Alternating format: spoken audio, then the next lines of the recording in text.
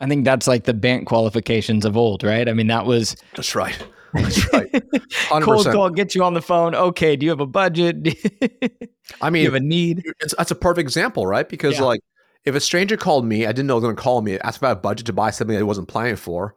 Yeah. No, why would I have a budget for that? You know, Mhm. like why would I even tell the stranger? There's no way. There's no way. Yeah. Conversations are at the heart of everything we do. But how do you turn a conversation into revenue? Welcome to B2B EQ, a podcast from Unifor. I'm your host, Tim Harris. Join me as I interview business leaders and market makers to learn how to move deals forward, scale best practices, and establish relationships that create value and grow revenue. Let's get started.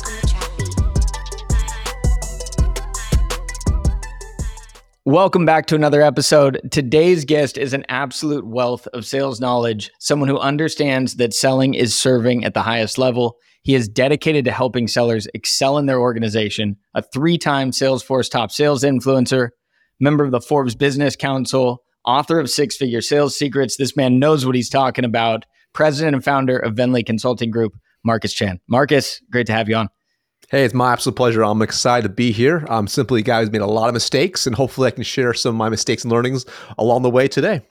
A humble man and someone that I've enjoyed following your content, seeing your journey.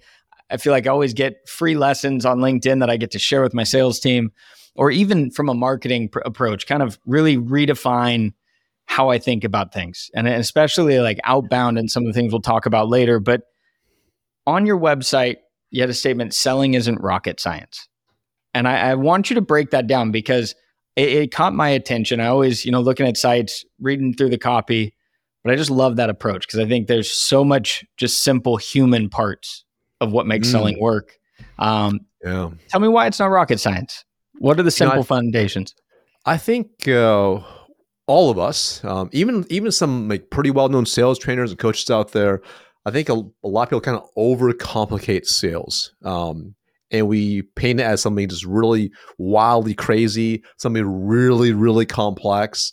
And I think that creates actually a lot of confusion, and it gets people to essentially less effective in the actual process. Because when you think about sales, generally speaking, it's relatively simple, right? Meaning you find great qualified prospects, you help uncover their situation and a future desired situation, you solve a problem, and that's really it. At the very core of it, you're just solving problems.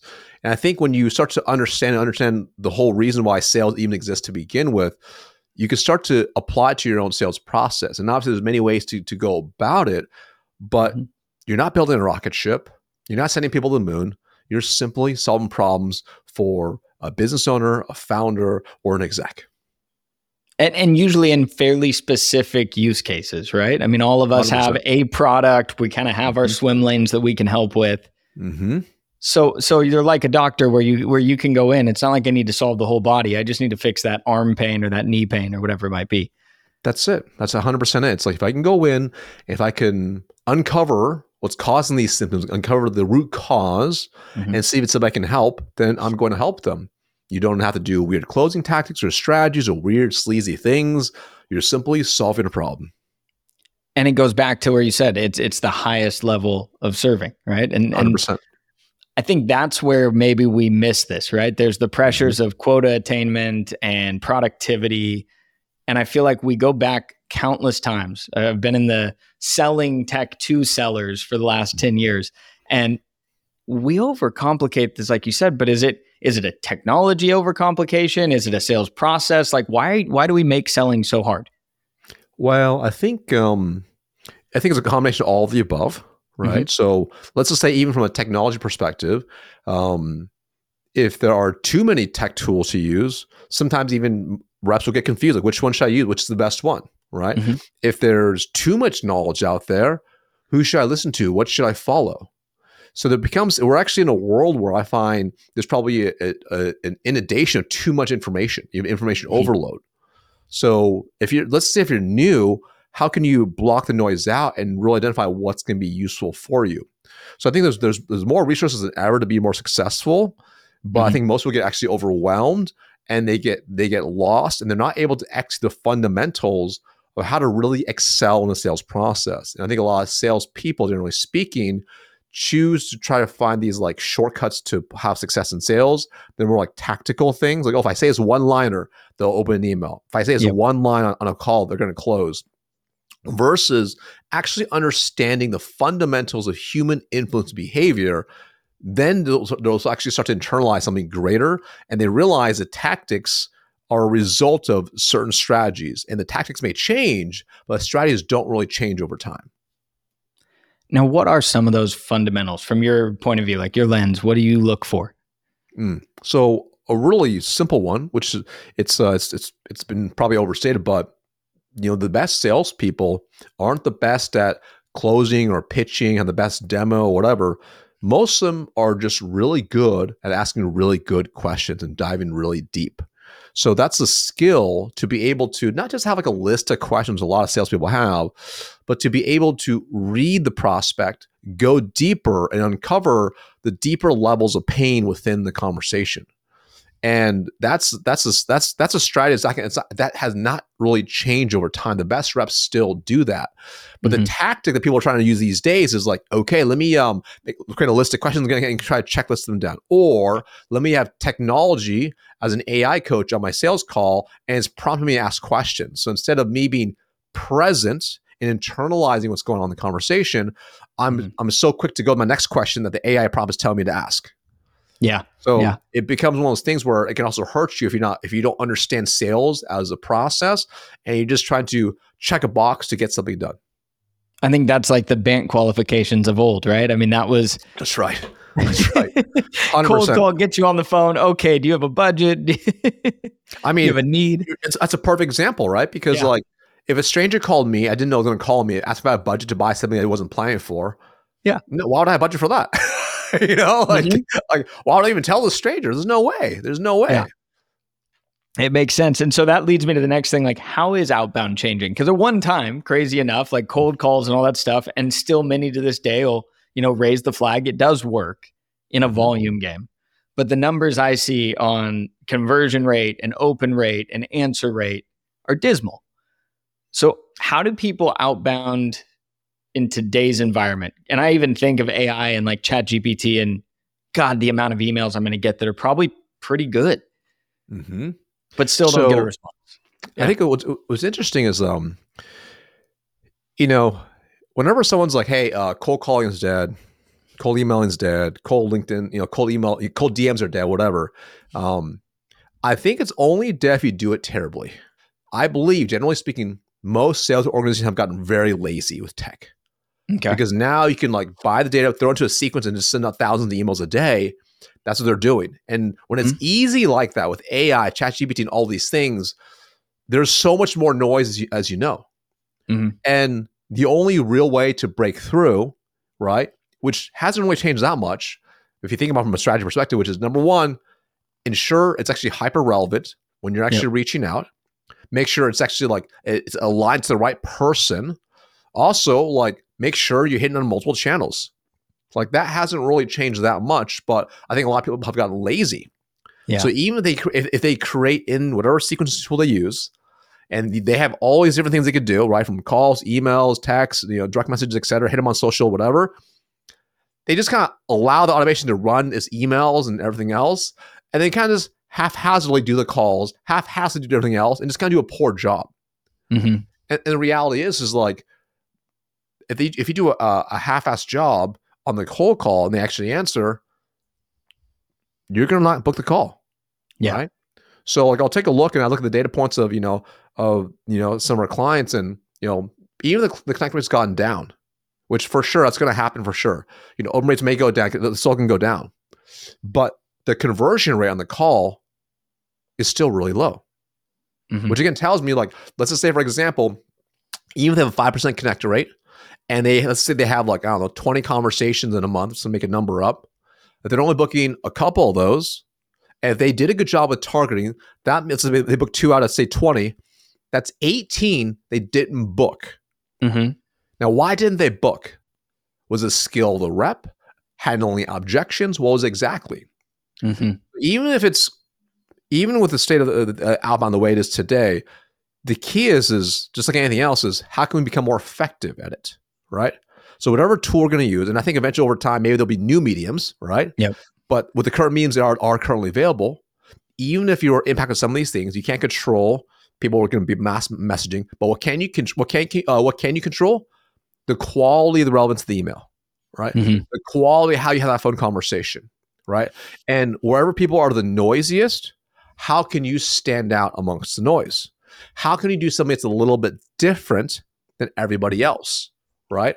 How could you, if you know it's a target account, how could you incorporate physical mailers? How can you switch it up so it's different than everyone else that's just using AI to create emails to mass blast? So when you start thinking this way, you're thinking from a strategy, all you think about from a strategy perspective is, how can I break through the noise? Again, that hasn't changed in years. Yep. The medium might have changed, but when you start thinking this way, this is how you start to stand out. But what I see, I think the state of outbound, what we're going to see is, I think we'll see probably smaller sales teams. So maybe SDR team, etc., because they can use AI for these type of things. Or we'll get to the point where they might even not have SDRs anymore, or go back to full cycle like it used to be. Yeah. Right? I was a full cycle rep. Go back to full cycle reps, right? Smaller teams, full cycle reps, better trained, more precision, better results. That's an interesting way to go, because when you think of it, it's reabsorbing almost that function back into marketing as well, right? Because what you just shared with me is like what I see as really a marketing function, like get your attention. Yes. But we've put a salesperson in that role almost as a one-to-one. Right. And maybe it'll shift on back. And then I like that idea, because what we're seeing in some of our research is that buyers, when they go out and they say, okay, this was a great sales call, or this was a horrible sales call, from their side, their perspective, they want to be heard and understood. They want to be met with business knowledge and business acumen, not product acumen. Right. And like you're saying, that more specialized sales rep is probably the person of tomorrow, like that true 100%. Sales rep that's going to win tomorrow. They buyers today are more skeptical than ever, as you and I both know, right? Yeah. So if you have a rookie outbounding them, and they sound like a rookie, and they don't have the level of executive acumen or conversational acumen that you should have when you call at that level, they're going to get pushed down. Yeah. They're going to get pushed down. So the future of sales I see, whether it's outbound full cycle, is like that level of specialization, but they truly are acting as the trusted advisor if they want to survive. If they're not able to, they're kind of like, well, I'm just going to not think for myself and kind of just fall into this bucket of everything else. Well, it's going to hurt you. Where the reality is having technology like AI and tools like that, it should be tools in your tool belt. It should be the rocket fuel to the engine, like you discussed before. It's going to enhance what you're doing, but the basis of who you are must be pretty good to begin with. Yeah. Oh, absolutely. Because I think it's a lift of the bottom third or the bottom two thirds. But I see that across all industries right now with the AI reports. It's like, if you're a really good copywriter, a really good journalist, or a really good this, you're typically not using as much AI from the just generative AI ChatGPT function, right? As that person who's a new hired person that's trying to really up their career or win in kind of upskill. Yeah. It's fascinating. So what are you seeing with your clients in terms of like their AI strategy in sales? What are some of the things that are like early adoption, and where do they want to go in the next few years? So I think a lot are not doing much, to be quite frank. In terms of generative AI, right? Some of them may already have some tools, already have other AI from indexing, et cetera, on the back end. But in terms of like generative AI, I mean, some of them, they're adopting some tools that have some AI already built in, right? But a lot of them have tech bloat, right? Which is like they just have a lot of extra tech. They don't have the adoption that they're hoping to have anyways. So they themselves aren't really sure. I mean, at least in my opinion, this current iteration of AI is not quite out of the box ready yet, right? Yeah. Like I think about whenever you want mass adoption of something, it just like when you develop a new habit, it's got to be simple, easy to use, and appealing to use. So that's why I think about like an iPhone is a perfect example. Like you give us a baby, they know how to use it, right? And I think eventually when AI gets to that point, I think we'll see a more mass adoption. But as of right now, a lot of them are almost in this, let me sit back and wait. Yeah. Because there's also the fear, there is fear around data security for sure. Yeah. Like okay, if we get this and we upload our data inside, how secure is it? We're uploading, financials, et cetera, or all our customer data, and we're trying to generate reports, et cetera. How secure is it? Yeah. There's also, as you know, a lot of fly-by-night AI companies. So, if they're a pretty well-established organization, do they really want to trust adding this new tech stack tool into a tech stack that may not be around after a year? So I think many of them are kind of this early stages, not really doing much, kind of observing it, unless they're already using like a pretty well-known tool they've used for a long time that has AI built in. So for example, let's just say like if they're using Salesforce, Salesforce can go anywhere, right? Yep. So the new AI tool comes out, they're going to be more open to using Einstein and utilizing it because they already trust the brand, they already trust the system. Versus the fly-by-night company, they're not going to do too much.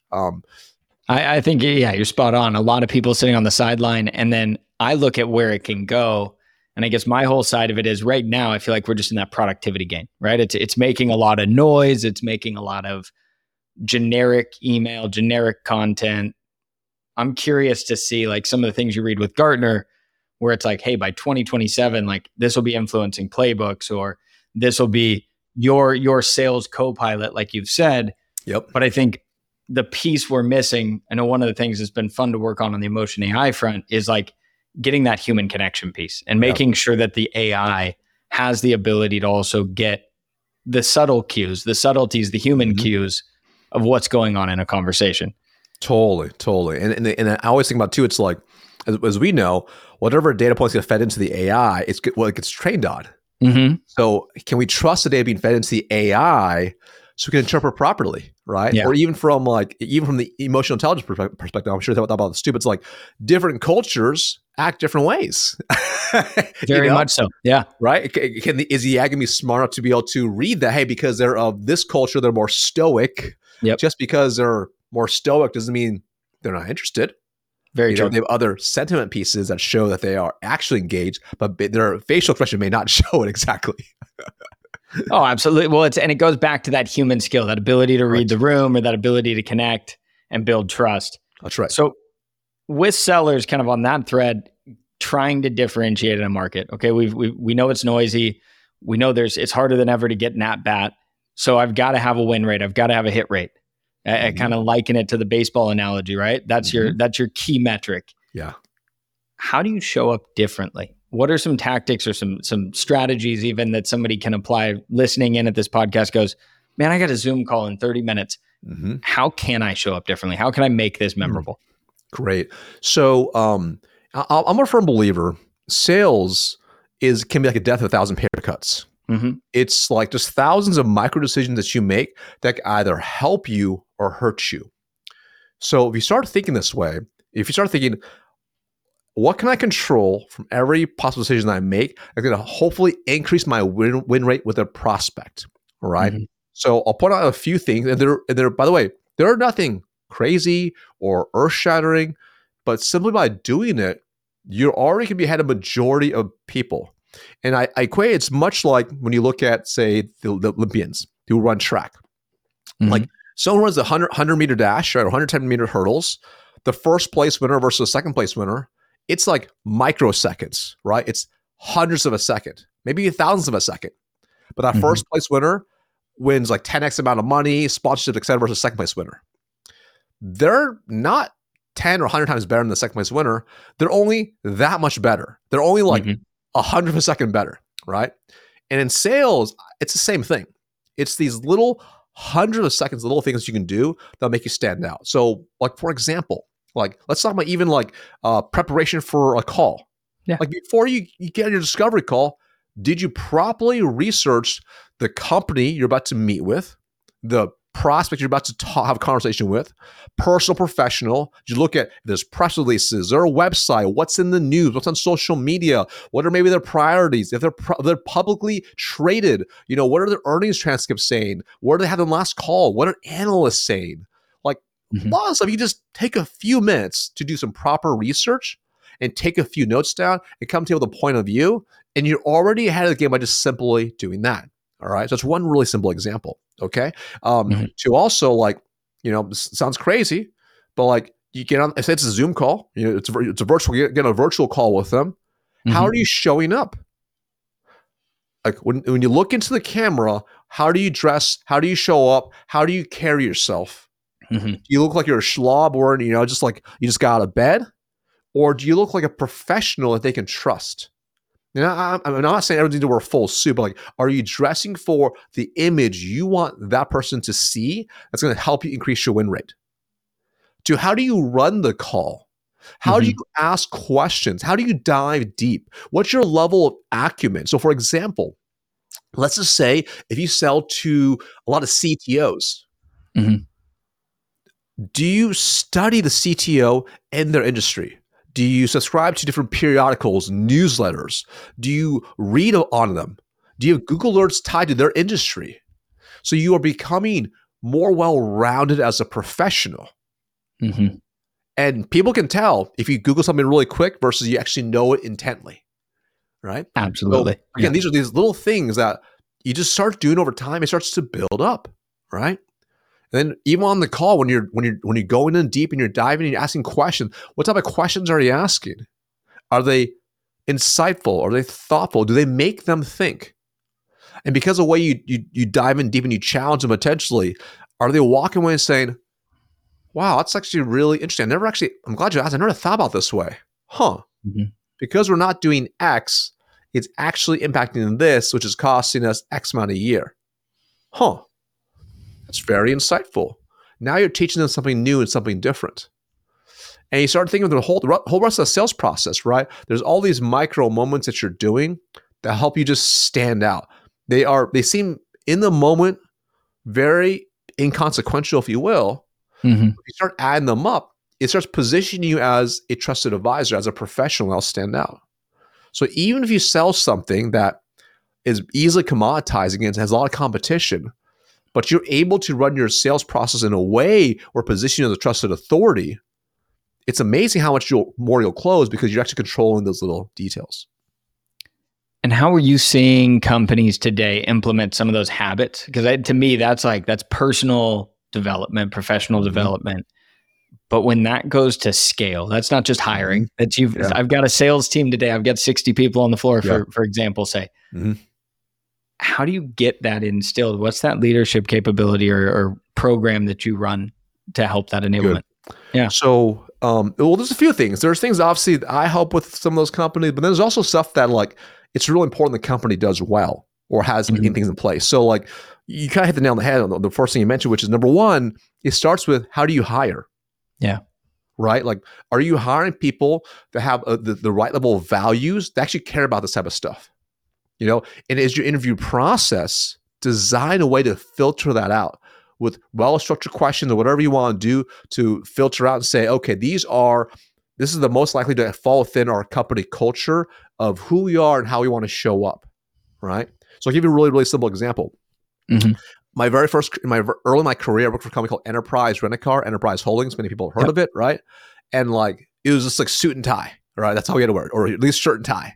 So we're trained from 21, 20 years old. We got to wear a shirt and tie, look a certain way, have these clean shaven look, and it's kind of old school, but you're kind of trained to be cleaned up that way, all right? And because of that, a lot of companies would love to hire from them. They're like, these people from Enterprise, they work really hard, they're really gritty, they probably grew up poor, had nothing from the background, but they can carry themselves pretty well, and they look a certain part, and they have pretty good training, so they kind of create this indoctrination effect, right? So you kind of figure out, what do you want to hire? Who do you want to hire? How should they look? And I'm not saying race, gender, et cetera. I'm talking about characteristics overall that you're going to value. So you start having that. Now, on top of that, it's important then that you have some sort of onboarding process, right? To indoctrinate and train them, not just on the product, but company culture, the ICP, et cetera. So that's really starting from the get-go of having this good onboarding program to even bring them in. All right. Now, the onboarding obviously has to be backed by the right people, where the proper leaders, proper sales enablement, whatever they have to have those in place, right? Now, in addition to that, it's really key. Now, in the perfect world, there's a good leadership development program, because if they're hiring from the sales reps into the sales leadership, et cetera, Most of them will never have run a sales team before, or they don't have much sales leadership, etc. So you have to create the environment for the leader to be able to develop and thrive. That might be training, etc. Right? Or someone's got to put into place. Because I'll give you a really simple example. Because if you depend just on enablement by itself can only get them so far, right? Yep. The person dealing with the salespeople day to day, every single week, with their ups and downs, is going to be the sales leader. Does a sales leader have certain protocols in place that the company insists upon as part of their SOPs and how they run a business? So, for example, that could be a weekly sales huddle as a sales team, weekly sales training, things to ongoing develop and train your people that can help you catch these type of things. Are there specific things that's expected of the sales leaders to follow through on as well? Watch X number of call recordings a week, do certain things with the reps, ensure that attend certain number of calls to the reps. So again, these are things in place to help kind of ensure the wheels on bus keep moving, right? And then how are you getting that operational rhythm? Yeah, exactly. Yeah. And then how do you add consistent ongoing training and development, right? And that's where companies will bring my team in for stuff like that, because now we can kind of maintain, develop these other things as well, and helping grow much deeper to a new level. Because again, it's your number one asset, so you want to make sure you develop them so they stay longer and generate more revenue for your business. Where do you see some of the biggest gaps in enablement? I'm curious, just kind of where do they show up? I'm sure it's all across the spectrum, but where are some of the big potholes that you see? So I think there's a few different ones. I would say the number one, it's just like the training tools and what they develop is just not relevant. Yeah. Right. So like it could be as simple as the people that developed them were never in sales. That's a pretty common one, unfortunately. Number two, it's teaching with logic alone and not emotion. And let me explain. Tell me more. Yeah. So, sometimes, like, let's just say, for example, whether it's an internal course enablement is put on, maybe they're going to hold a training class and teach them something, right? Like, number one, they probably teach too much about the product and not but the ISP and the sales process, but that's a different point. But let's just say, for example, they're teaching like, hey, how to run discovery at our company. They'll say something, they'll be like, hey, cool. Like today we're going to teach you about our 5-step discovery process. Step 1, 2, 3, 4. Here's what it is. All right. Here's some questions you want to ask. Yeah, logically makes sense, right? But how do you get them emotionally involved, right? How can you take the training and teach them through lessons and stories and then show them live, right? So for example, like I ran big sales teams for a long time, right? So this is how I would teach them. I would first teach them why it's important. I'd share a story. Okay. Let me give you an example of the situation. Boom. And so this way, they're like, okay, I'm warming them up. So there's some of this emotional part of the story. Stories sell, right? That's why the number one tool for influence is a book, like the Bible, right? So anyways, so you tell through stories. So now they're like, okay, interesting. So they understand why it's important. They kind of understand what it is. Cool. Let's teach the framework now. Teach the framework. Okay. They're still kind of understanding a little bit. Now, as a leader, I role play it with them. Okay, now you be the prospect and I'm going to be you. And they get to watch it live. So now they're seeing like, okay, they're connecting the logic with emotion, what's really happening, okay? And then they do it. So from a learning perspective, not only connecting them emotionally and logically, you're also hitting all the styles of learning, from auditory, visual, kinesthetic, etc. So now they're like internalizing it more, so a little more muscle memory from that. And that becomes hopefully a better landing ground for getting them much more developed from a habits perspective. It's funny you say that, because like I'm thinking of this and I'm thinking, oh my gosh, like that is to me the sales process too. Yeah. Right. Very much so. I mean, it's all it is. Get them hooked or brought them in with the story. The framework is kind of how you see the world differently, how you're solving their problems. 100%. And then so it's interesting that, my takeaway on this is that we really don't sell enough internally. Yeah. I think to enable them to sell externally. Yeah. Right. So, for example, like, I don't have an enablement team on my team, right? Because I built all my own training. So I've literally inside my company, I have built an internal training, which is basically an online course for every part of the sales process. And I'll teach them a very similar format, right? So they can still watch it. And then when we're live together, we'll role play, etc. But I'll even, from the point of sound internally, I'll even intentionally use copywriting to label what sections are called to get them to pay attention, right? So, for example, instead of like, your comp plan details explained, that's boring, right? Like, how to maximize your comp plan to earn 500K plus. Now I'm probably going to pay attention when I watch that now, right? Absolutely. So it's like even just those little things are really intentional because just like a teacher sells to their students, we need to sell to our employees, our staff, to influence them to do a certain behavior. And if you're an enablement, your goal is not to create enabling tools and training. Your goal is to increase performance. So how can you increase your performance? By winning the hearts and minds of those reps. And it starts with how you deliver it, how you structure certain things to take them on a journey from A to B. I love it. And then vice versa, that reflects in the way you sell prospects, which is the same 100%. Thing, winning over their hearts and minds.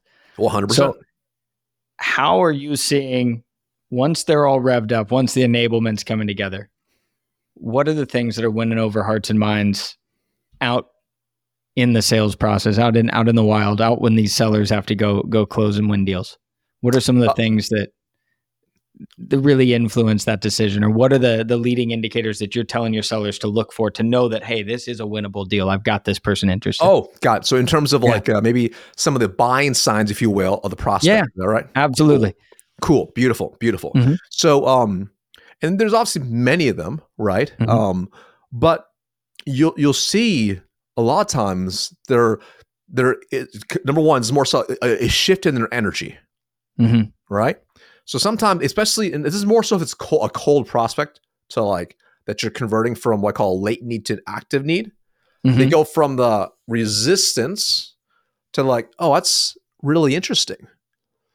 Hey, how does it work like this? And their body language shifts, their tonality shifts, and they may be potentially asking more questions about what you do or the problem, or asking for your insight. Like, hey, what have you seen with other leaders, other CTOs in the SaaS space on the West Coast? What have you seen with other CHROs in the Midwest? Ooh, now you got them hooked in some way, shape, or form. So these are all really good buying signs, right? And then when they start asking more specific questions about your solution, hey, like, what would you do in a situation like this? How would you solve this problem? What can you guys do X? Can you guys do Y? These are really good buying signs as well. Now, another really good buying sign too is if they start to invite other stakeholders proactively. That's a really good sign. You know, like, hey, you know what? I love this. You know who we got to show? We got to show this other person, this other division. They have a different organization, but I know we've been talking and she has the same problem. So now they're starting to invite other people as well.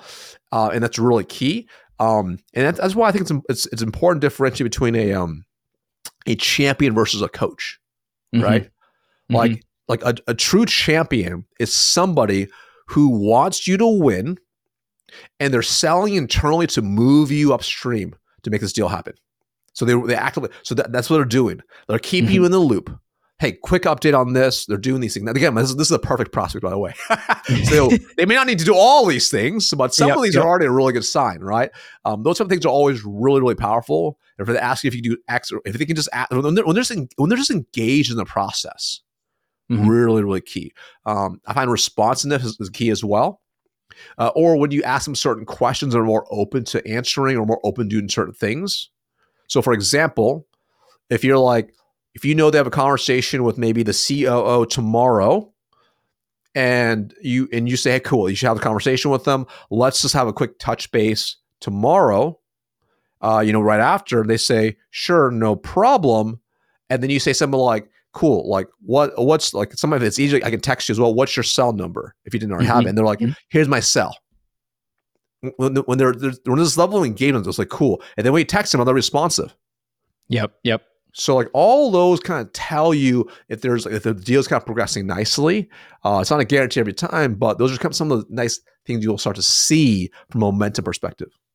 I think it's interesting because we talk a lot about leading indicators compared to the lagging indicators. And the lagging indicators are like all the things you find in a CRM. Oh, they opened the email. Oh, they did those things, the activities, that stuff. And I feel like we've been so focused on those metrics and those data points, but very few companies are actually trying to capture the data points that you just talked about. Right. Right. Like, think about even like I call the call after the call. Yeah. Right. So like, let's just say you have I just had a conversation today with the rep about this. Let's just say you have a great demo, 7 people on there, right? Mm-hmm. And the rep is like, we just got done this demo and it went really well, I think, but I don't really know what's happening next. And I'm like, what happened to the call after the call? He's like, the call after the call. I'm like, well, did you have a call set up with your champion right after? He's like, no. I'm like, did you call him right after? He's like, I didn't. Like that call after the call could be everything you need to know what happened in that call for real. Yeah. You know, like that 5-minute conversation, the champion say, you did great here. This is what they're worried about. So can you provide me this so I can get them neutralized for you? Amazing. Right. This is where the real sound's happening, which is you're like the quarterback helping guide them, like a conductor, like a maestro in an orchestra. You're just making the music happen, but you need all the players to make the magic happen. Well, I think you're onto something. It's like if we can get to the point where, because we analyze all of our calls. I think most sales organizations now record, if not review most of their sales calls. But those are the nuggets that we've got to extract. I think that's the key piece is if I'm on an enablement team or if I'm a sales leader now, after listening to this episode, it's like, gosh, I need to go back and look for those signals, those buying signs. And how do I surface those things to my reps? Because I don't think everybody sees them. That's my big takeaway. Well, and I think it's like, and there's that balance of like, how do you make your let's call it even your CRM, how do you make your deal cycle stages as simple as possible, not having too many steps, right? You know, it's like, oh yeah, like could we add a step like, did you have the call after the call? You know, like you try to like overdo it to over engineer it, and then it becomes almost like too much, right? Yeah. You know, and it's where there's a good balance of like understand like, okay, what are the core components, right? And what are some of the non sequiturs of a deal, if you will, right? Some of the human subtleties that happen that actually move a deal forward. How can we capture those? I think that's what we're missing. My hope and what I'm seeing happen in AI is that that's actually becoming possible. And 100%. I think that's where we're going to be in the next place where it's like down the road. That's what I hope. I hope we can really improve the EQ and the understanding and the reading of the room, and sellers and teams are focused there, not on just the spam cannons and the volume up front. Well, and I think eventually over time, to take that whole circle, like imagine, like let's imagine a world, who knows the time frame? It could be next year, it could be 30, 50 years out, maybe it never happens, right? That true AI salesperson people are scared about, that's what they would do. Yeah. They have the call after the call that gets separated. They do all those things. And I believe in my personal opinion is that buyers, as long as they feel like the person talking to, whether it's real or not, whether it's AI or not, can truly help them. And like is just doing the best thing for them, they're not going to care if it's a human or not. Yeah. Now, and I don't think you'll take the human out, right? I just don't think you will ever. They'll probably still be operated by the AI just to step in when need be. Yep. But like that's why I think it's important now for all salespeople, for all leaders, start internalizing and just understand the capability. Right. So you get the mental model thinking, okay, as this tool evolves, how can I use it and leverage it first? Yeah. Because there will be some industries that will adopt it very quickly and others that won't for a long time. So how can I be the early adopter for my own industry and make it really, really powerful? And going back to your point, that's that split second, right? That's that thing that makes the whole difference. And I love your analogy between professional athletes and sellers, because I think we've had that go on for a long time, and it's a good way to think of, you know, it's not the mile, it's the inch that's going to kill you. That's right. Exactly right. Awesome. Well, I got to go back to some of your history before we wrap up. How'd you get here? Tell us a little bit about your background and just kind of where you're working, some of the companies you're working with today, if you can.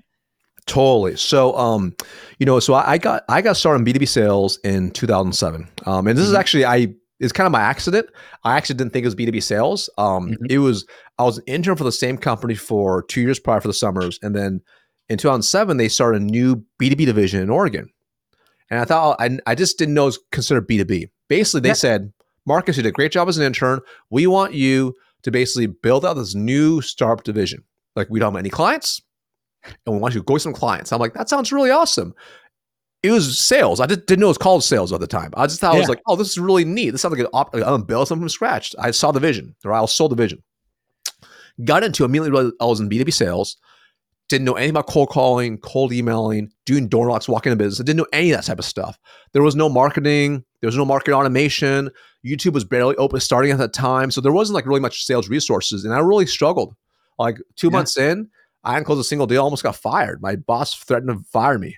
And that was really scary. Now, during this whole time, the economy started tanking as well. Because this is like summer 2007 at this point. Yeah, so you're going towards 2009. Yeah. It started getting a little hairy. And it started getting worse. Now, eventually, fortunately, fast forward, I figured it out, started having success, started like hitting number one every single month, started getting promoted. I was actually at that company for several more years until 2011, made another switch, a whole new company, new industry. Decided to see if I could redo everything, right? Was the last company for 8 years, right? Went from starting as sales, a completely new industry, to become a sales leader to a point where I was running an 85 person sales org, right? Nice. And that was pretty fun. Did that for several years, my last several years, until I grew the team to about 110. A lot of fun. It was kind of a cool journey because during this whole time, life was just good. Like I was just like, at this point, I got promoted like total, I think 12 times in 9 years. Wow. Right. So I say 10 out of 10 because it sounds smoother, but it's really 12 times in 9 years. And that was cool. And I was leading big teams, having a lot of fun. I was riding on the corporate jet around, like winning President's Club every year, making tons of money. Life was just good. Yep. And during this whole time, I never wanted to start my own business. That was never really a thing. But in about 2016, this is when I first became a director running a pretty big organization. And people kept saying, Marcus, like I was one of the youngest directors in the company. It's a Fortune 500 company. And they were like, how did you do this? I'm like, do what? They're like, how do you win every single year? How do you promote it so many times? How did you do it over and over and over in different industries? I'm like, I don't know. I work hard, I guess. And they're like, you should write a book. I'm like, I'll never write a book. Right? This is before obviously I wrote a book. I'm like, that sounds kind of crazy. Now, during the same time, I started to learn about internet marketing and like ebooks. And this is before everyone in the month had an ebook. I'm like, I should write an ebook at least then. I could write an ebook and see if I could just sell that. So did that, bought a course, created an ebook, sold it, made like $200 my first month. I'm like, wow, that's crazy. Strangers gave me money. That was amazing. Yeah. Still didn't want to be an entrepreneur because I actually grew up really poor. My parents were entrepreneurs. They had a restaurant. And that was really hard. Business. Tough business. 80 plus hours a week, not making a lot of money. I'm like, entrepreneurship equals pain. I don't want to do that. Like, this is an opportunity. This is like online money. This is interesting. Yeah. So after the ebook thing, I started looking at other ways to make more money online. I'm like, this is really interesting. I'm like, what else could I build? I'm like, maybe I can build an online course. Again, this is before everyone and their mother had an online course. Yes. So I'm like, I bought a program, way more complex back then because the tech wasn't really quite there. Bought a program, how to do it. Took me about 2 years because I was still traveling a lot. So I was traveling. I was in a hotel room 100 plus nights a year. Just traveling around is crazy, but it took me 2 years. And I'm like, I built an online course for B2B sales. This is like my very first version because I was like, people could ask me questions about B2B sales. I'm like, let me just create it and let me see what happens. Now, after 2 years, I finally launched it. And I wasn't building an email list. I wasn't really posting on social media for like LinkedIn. I was posting on Instagram. That's really it. And I launched it.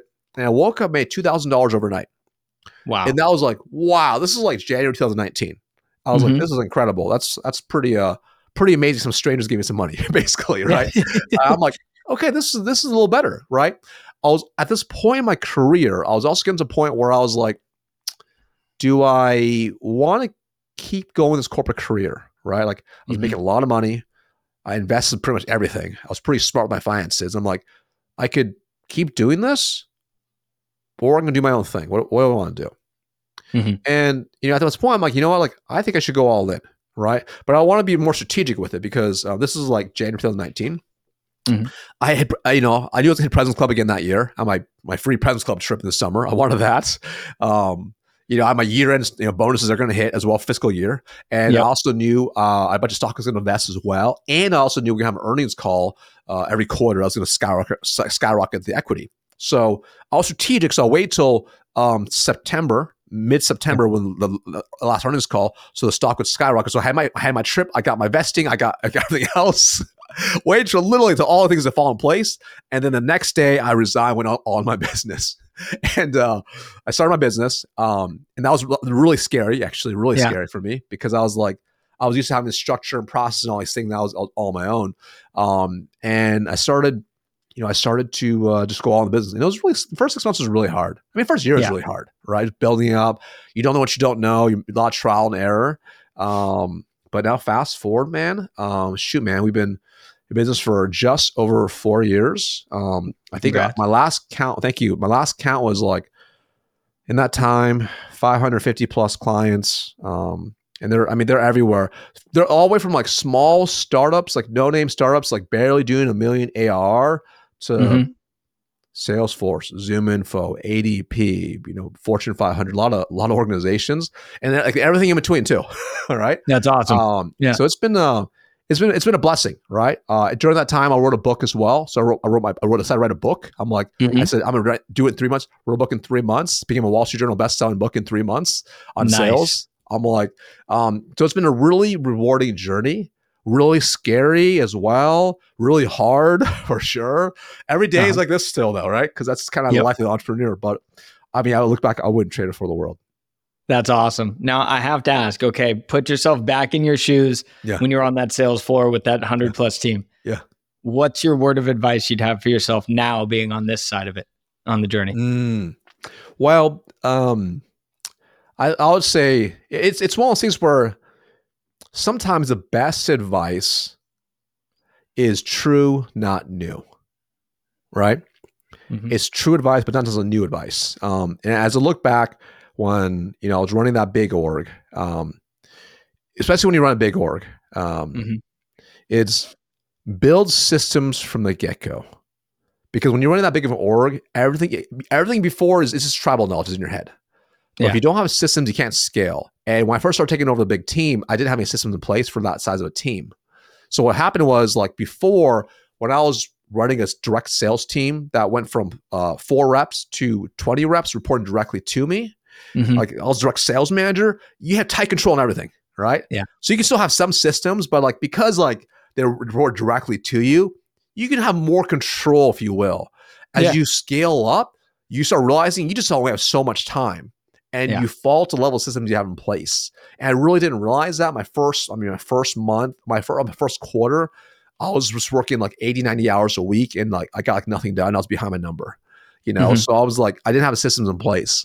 But then once I realized first let me back up. First, identify the constraints that you have in your overall business and then build systems to relieve those constraints to maximize the upside for it.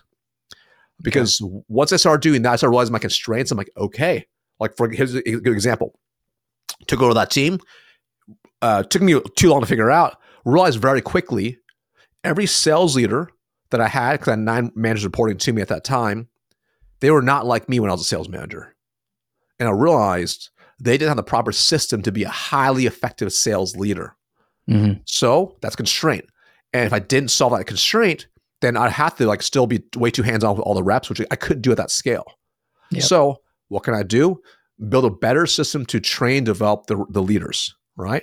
But then I ran into another constraint. I realized 3 months later, as I started promoting some of them, I didn't have backfills. Didn't have backfills. So what's the system? I need to build a system within the sales rep org to train, develop the future leaders that give them not just selling skills, but leadership skills. An idea how to hire, train, develop rock stars. So again, another system because of the constraint I covered. So as I look back, it's identify the constraints, prioritize the constraints, and then build the systems to solve a constraint.